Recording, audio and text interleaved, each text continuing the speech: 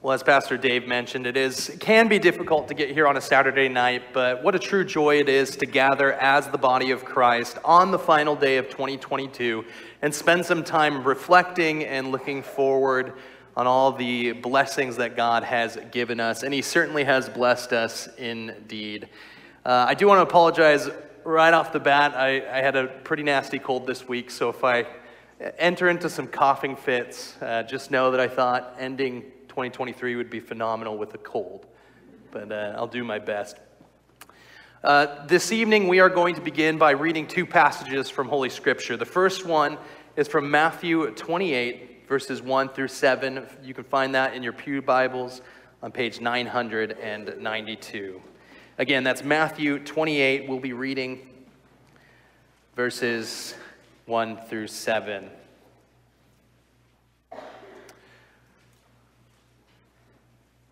God's word says this: Now after the Sabbath, toward the dawn of the first day of the week, Mary Magdalene and the other Mary went to see the tomb. And behold, there was a great earthquake, for an angel of the Lord descended from heaven and came and rolled back the stone and sat on it. His appearance was like lightning, and his clothing white as snow. And for fear of him, the guards trembled and became like dead men. But the angel said to the woman, Do not be afraid, for I know that you seek Jesus who was crucified. He is not here, for he has risen, as he said. Come, see the place where he lay. Then go quickly and tell his disciples that he is risen from the dead, and behold, he is going before you to Galilee. There you will see him. See, I have told you. Next, we'll read from Isaiah 53, verses 10 through 12. That begins on page 729. Again, Isaiah 53, 10 through 12 on page 729 and 730. The words of the prophet say this: Yet it was the will of the Lord to crush him. He has put him to grief.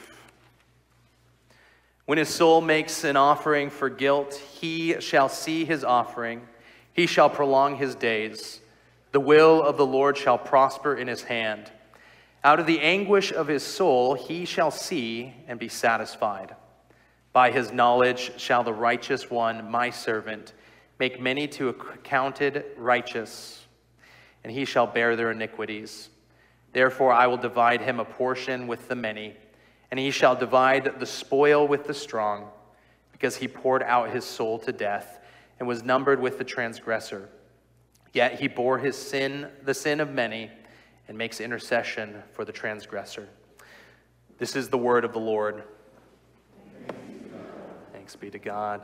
Yes. Well, I wanted to begin this evening kind of just to get a feel of what you guys do for New Year's, if you do New Year's resolutions. So my first thing is that I'd like you to raise your hand if you made a 2022 New Year's resolution.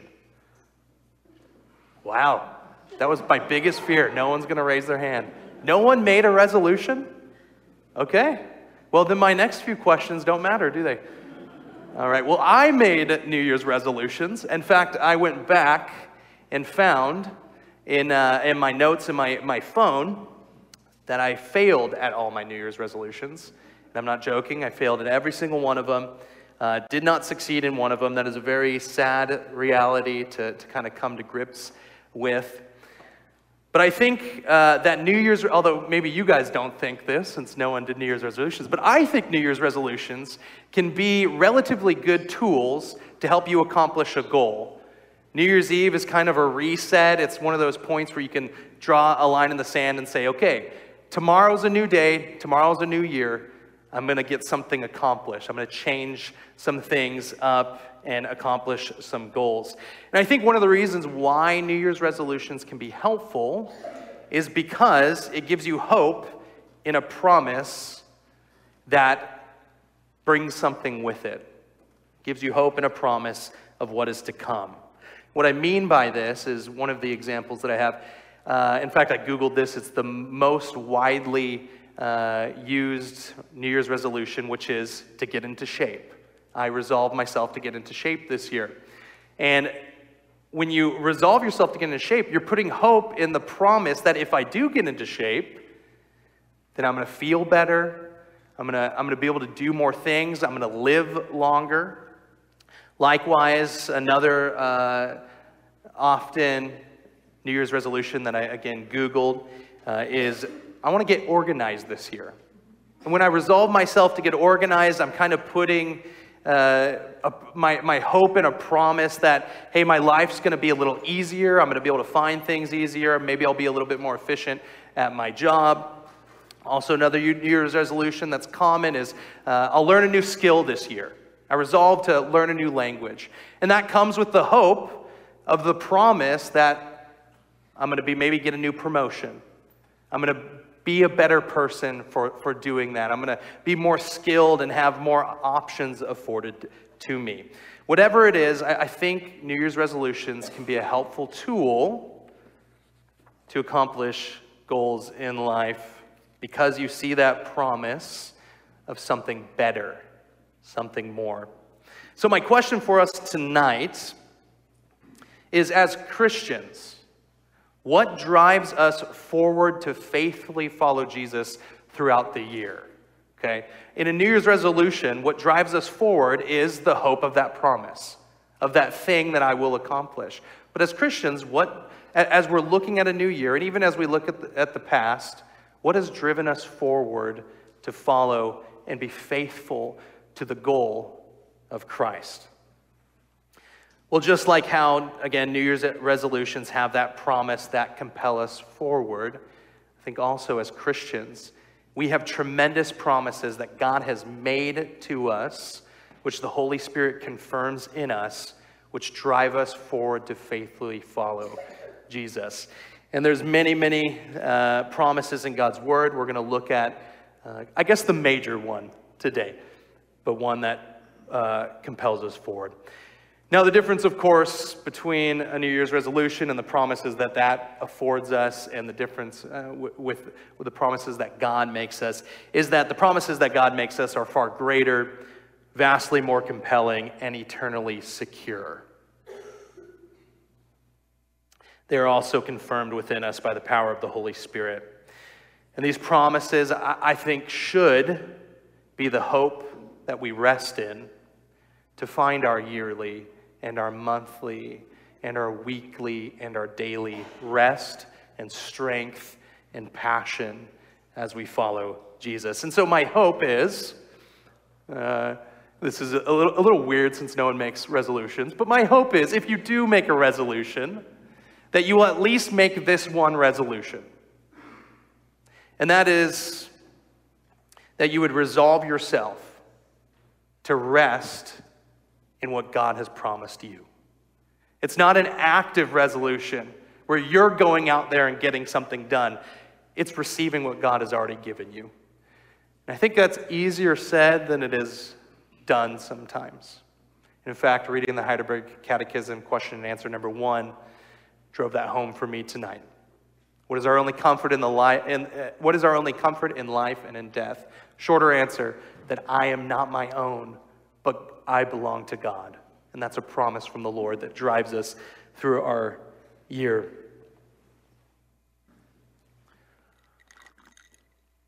Again, I apologize for my voice. All right, well, look with me at Isaiah chapter 53 again. We're going to look at just verses 10 and 11 tonight. We're going to spend most of our time there. Before we do get into that, I do want to point out that as we interact with this passage, there's one thing in particular I want us to see. This was written approximately 700 years before the birth of Jesus Christ. And throughout the book of Isaiah, God is doing several things. There's several major themes. One of the things that we see throughout Isaiah is that God is promising something to the nation of Israel, giving them hope for the future.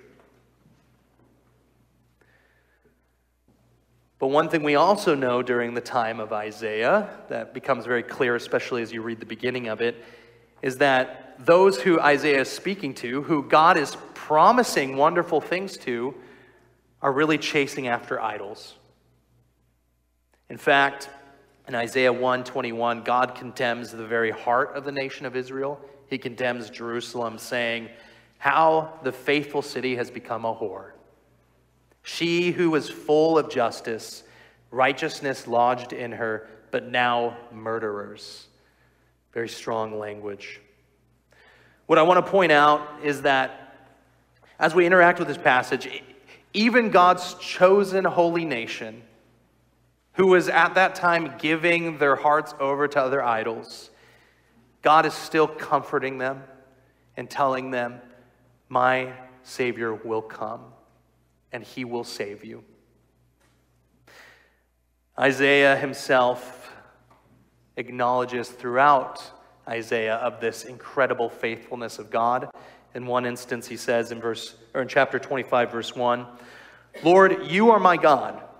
I will exalt you and praise your name, for in your perfect faithfulness, you have done wonderful things, things planned long ago. And so it's within this context that we hear these promises that Isaiah makes, that God makes through Isaiah here. Verse 10, it says, yet, and this is one of those passages that, I don't know, you could read over and over again, and I think God works it out over and over in different ways as you read it. But he says, yet it was the will of the Lord to crush him. He has put him to grief. When his soul makes an offering for guilt, he shall see his offspring. He shall prolong his days. The will of the Lord shall prosper in his hand. Brothers and sisters, it was not a mistake. It was not by chance. It was not God seeing a moment and then seizing it that he chose to sacrifice Jesus on the cross. From the beginning of time, it was the will of God to crush his son. It was the will of the Father, knowing all things, to put his son to grief and to crush him. And the language that's used here is not pretty. In fact, I think it's intentionally pretty obscene, to crush his son. We often frame Jesus' death in the language of sacrifice. That's obviously very appropriate. That in itself is gruesome. But to crush his son, I think, takes it to the next kind of gruesome level. Isaiah isn't trying to use mild language here. And the truth is that the crushing anguish that Jesus Christ went through on our behalf is far greater than we could ever imagine. Not only was God's will for Jesus to be tortured and to die on that cross, which would have been very, very terrible, very horrific. And I was thinking about it this week. God made our bodies. He put clusters of nerve cells in our wrists, knowing that nails would be driven through the wrists of Jesus. If that wasn't horrific enough, though, it was God's will that Jesus would drink the full, unveiled, unrestrained, and terrifying wrath of God in our place. And the crushing weight of God's unrestrained wrath on human souls is so much more devastating than we could ever even imagine. If you imagine it and you try your best, I don't think it's even a drop in the bucket of the wrath that is against human souls, of a holy God. We have earned that wrath. We deserve that wrath. And yet, 700 years before Jesus drank that wrath, God was already promising, hey, you will not have to. My children will not have to. Now, of course, he's been promising that throughout the Bible. God's promise to us, as we see here, is that not a single one who has been called by God to be his child will face that wrath. Because the suffering servant faced it on our behalf. He faced it for us. And that's good news. I hope you guys feel that that's good news. We do not have to drink the wrath of God. But that does leave us with the terrible reality that millions and millions, if not billions and billions of people will have to drink the full crushing wrath of God. That's the brutal reality we're left with. Again, we can't imagine what that's like. We can't even try to imagine. We can imagine what it's like to get nails thrusted through our wrists and the pain of that. But to stand before holy God as a sinner who has not been justified by Jesus, I can guarantee is to have nails driven through your wrists is mild compared to that. Millions and millions of people will face that reality. If you die without knowing Jesus, you will face God. But of course, the gospel is not just to condemn us in our sin, but it is to provide us the hope that that's not where we sit, but that Christ did save us. And that is a free gift of his grace. And so if you are here today and you do not know Jesus, I do hope that you accept that reality, that you will face God's wrath. And I do hope that that compels you to say, Jesus, I'm yours. Turn your life over to him.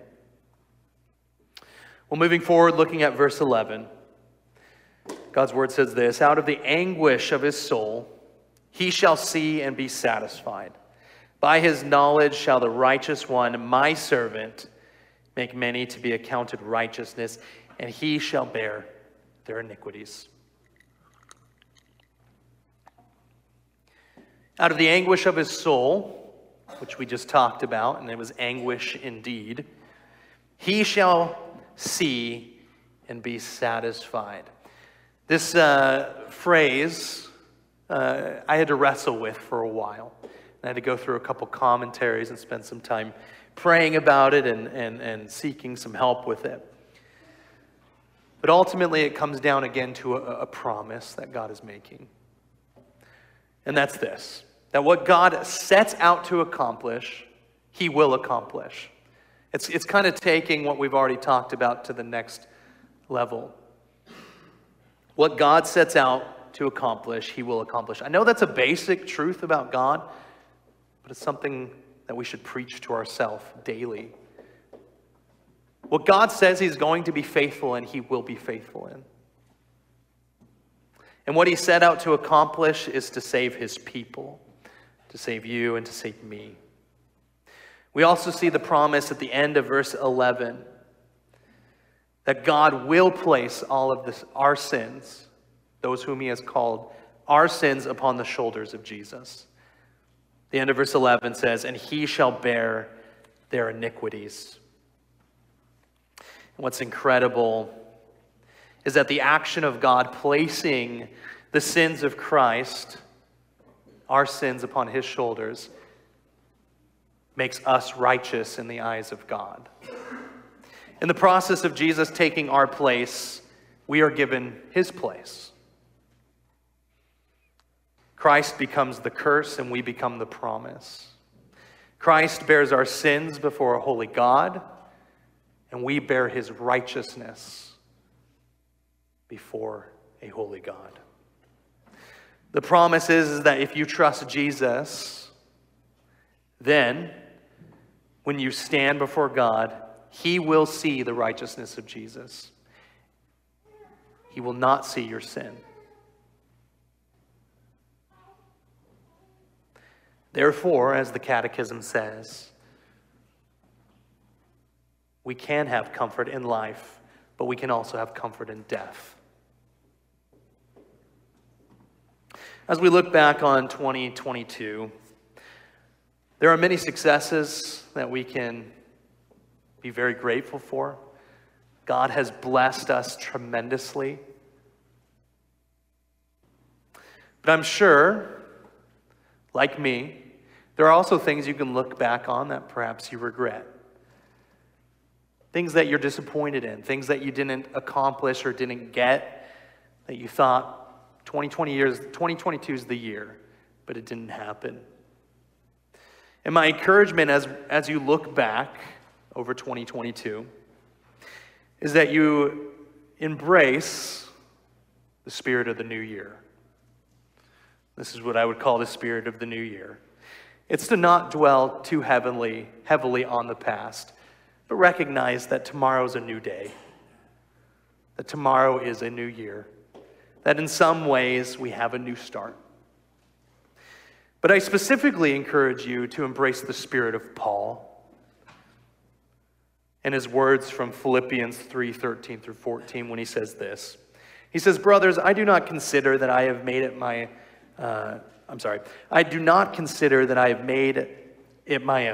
He's talking about sanctification and salvation. "I do not consider that I have made it my own. But one thing I do, forgetting what lies behind and straining forward to what lies ahead, I press on. I press toward the goal for the prize of the upward call of God in Christ Jesus." As we look back on 2022, I do encourage you, praise God. Praise God for all the gifts he has given us, the blessings, the breath in your lungs, the rain that's falling outside, the marriages that have happened, the baptisms that have happened. But I also encourage you to mourn. Mourn over the sadness, the deaths, the failures, the disappointments.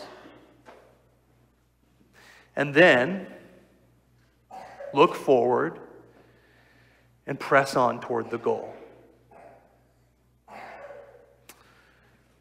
And then, as we look forward to 2023, I want to end where I began.